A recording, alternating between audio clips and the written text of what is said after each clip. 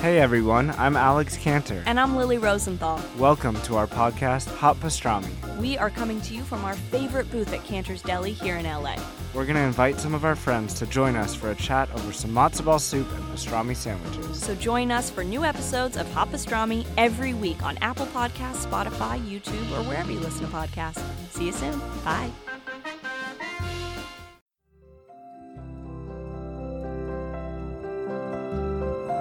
Hello and welcome to Enneagram and Coffee, the podcast. I'm your host, Sarah Jane Case, and I am so happy to have coffee with you today.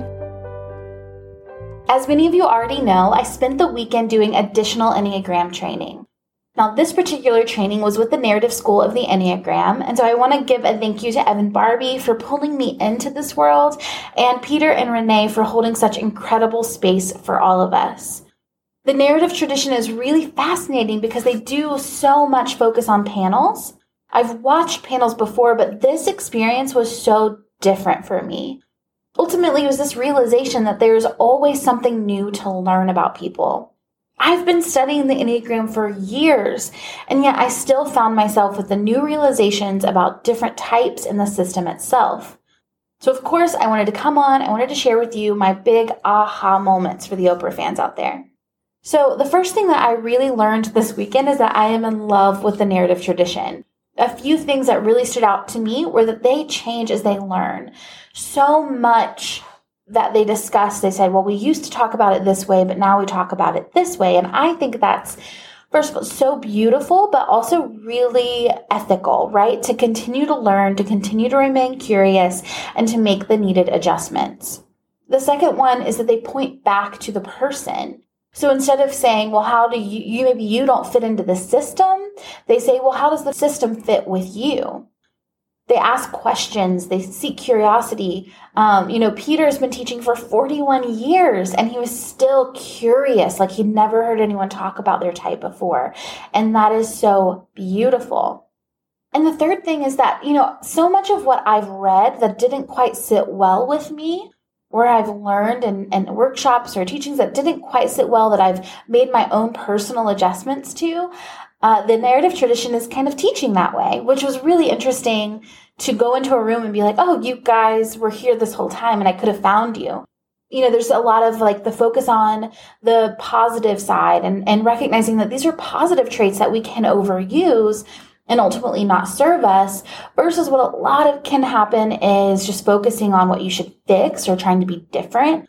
So I really appreciated that language and the concept that, you're going to be your type forever. And maybe we soften our edges. Maybe we find different ways of orienting in the world. But ultimately, at the end of the day, we will hold awareness for our type for life.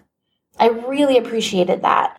Now, the second thing that took away from this weekend is the difference between personality and character structure. A lot of times Enneagram talks about the personality that we develop, but the narrative tradition, they're talking about character structure.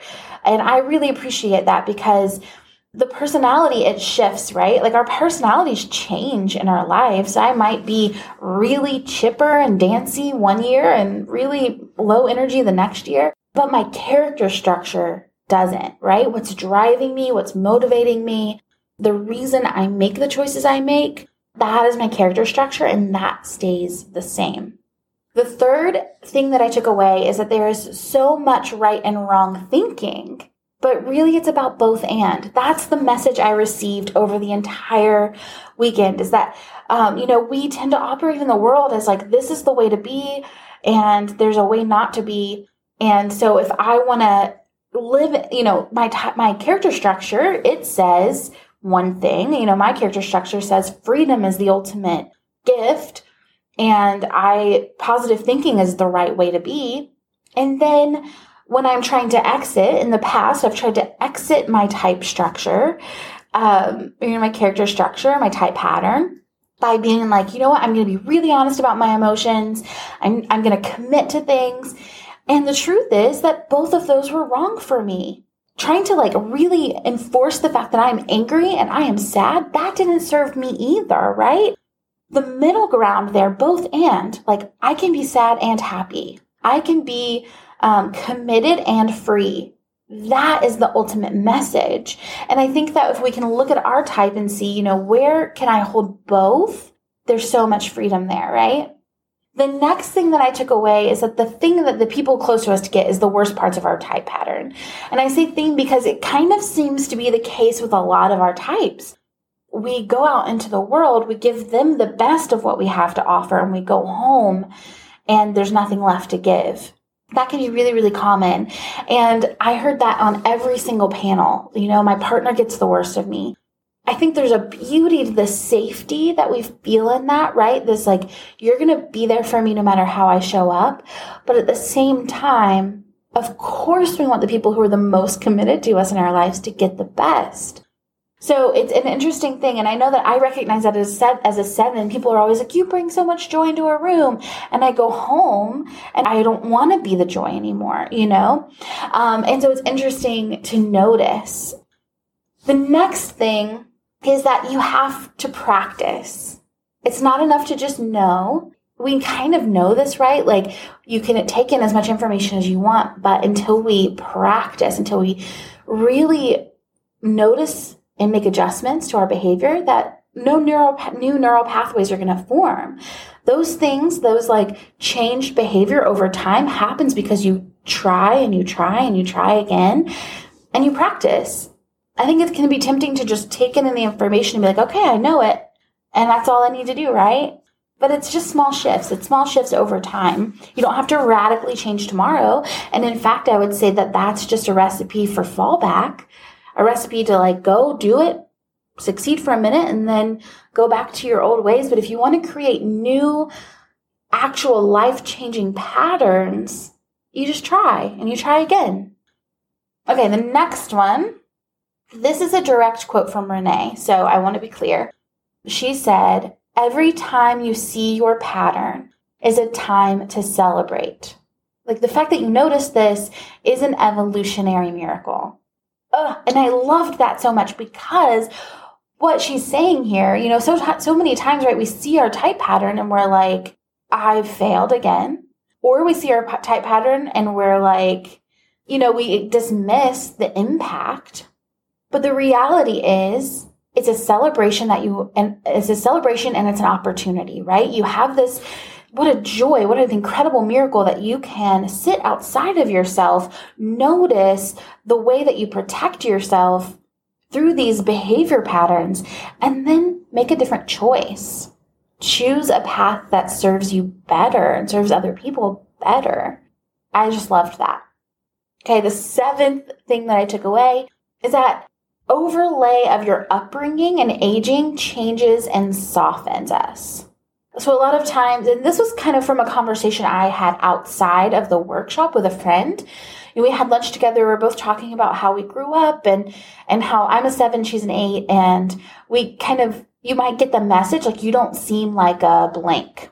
And ultimately, it's kind of an irrelevant statement because at the end of the day, only we know what's going on inside of us. But I realize a lot of times I don't seem like a 7 because I grew up with the strong idea spoken over me that it's important for me as a woman to be of service, to be helpful, that if I want my place in the world, then I better be good to people, and not only seek out my own interests, even though maybe in the internal experience that I'm having, there's a battle there for those things. So I really want to remind you that just because someone doesn't seem like an 8, doesn't mean that they aren't, that isn't still the work that they're doing in the world. I just loved that conversation because we both really touched on how maybe we don't present as intensely as our types may seem, but we know our internal experience, and a lot of that presentation comes from our cultural, our familial overlays that get placed on us. Okay, the 8th big takeaway is I loved the way that Peter phrased the stress move. We talk a lot over here about how I approach the lines a little bit differently, and the narrative is the closest way that I've found to match kind of the way I've been viewing them. And the narrative talks about, I talk about the stress move like you can recognize that you're in stress. And I think that that's true.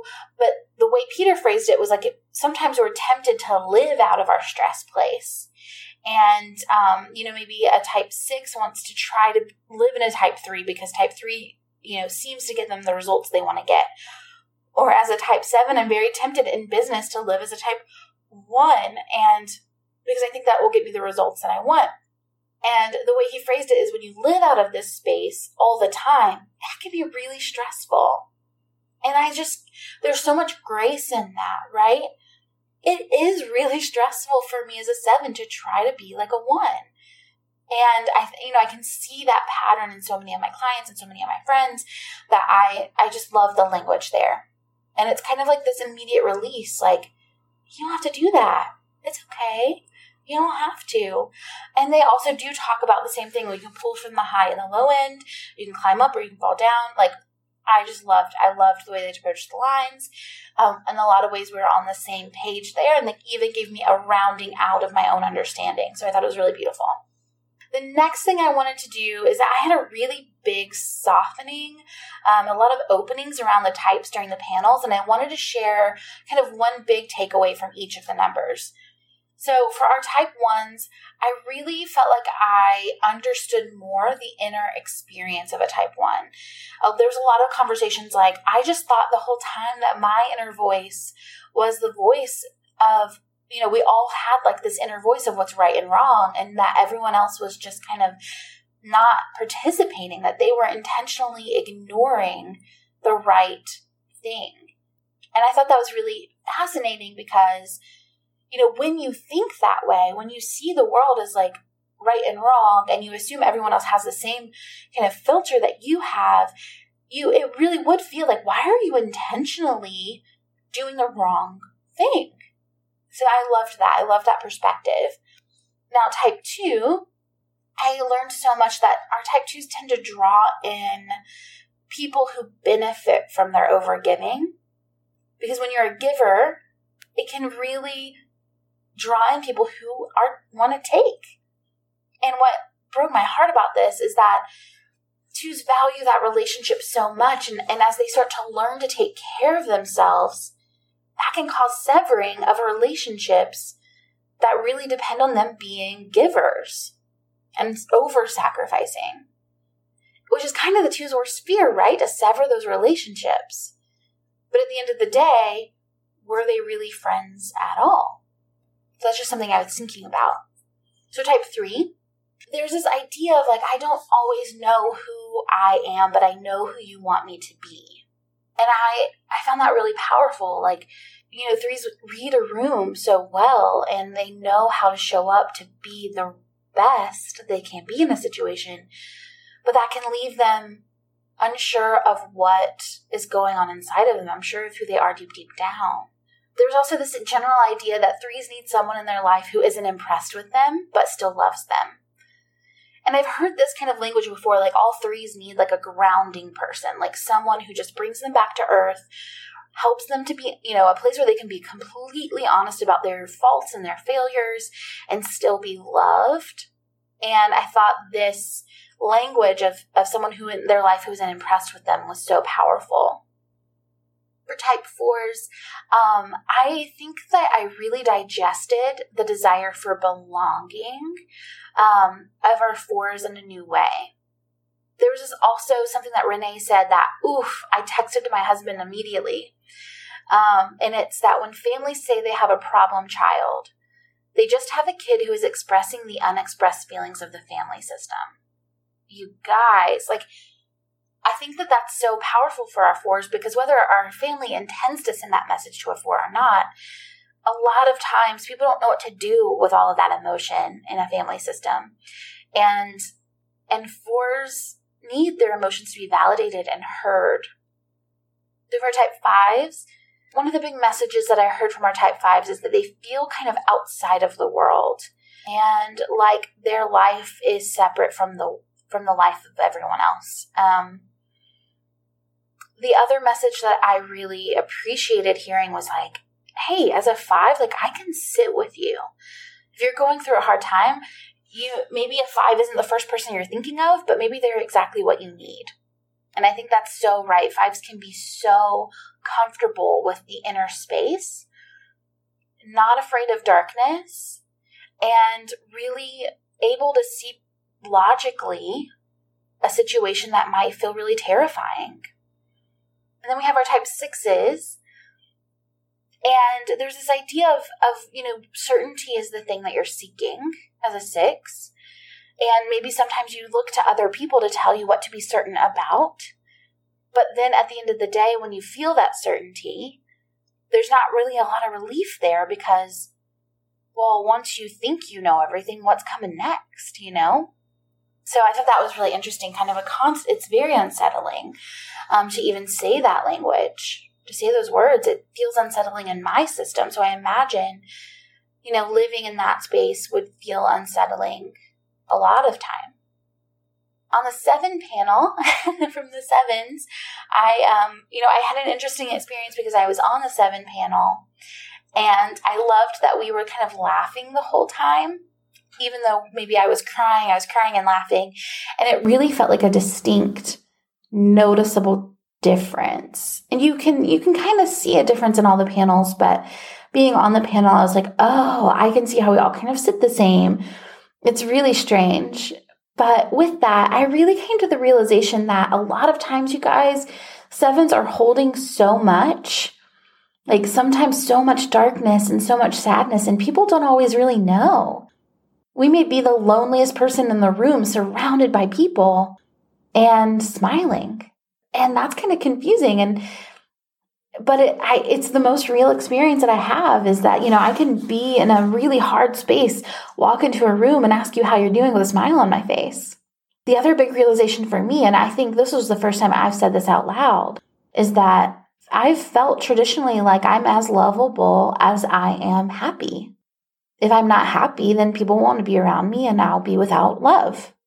And I think that, when you get into a panel situation, I encourage all of you guys to seek out a panel. I know Evan's doing a ton of panels in Nashville. I know a lot of you guys are in Nashville, Tennessee.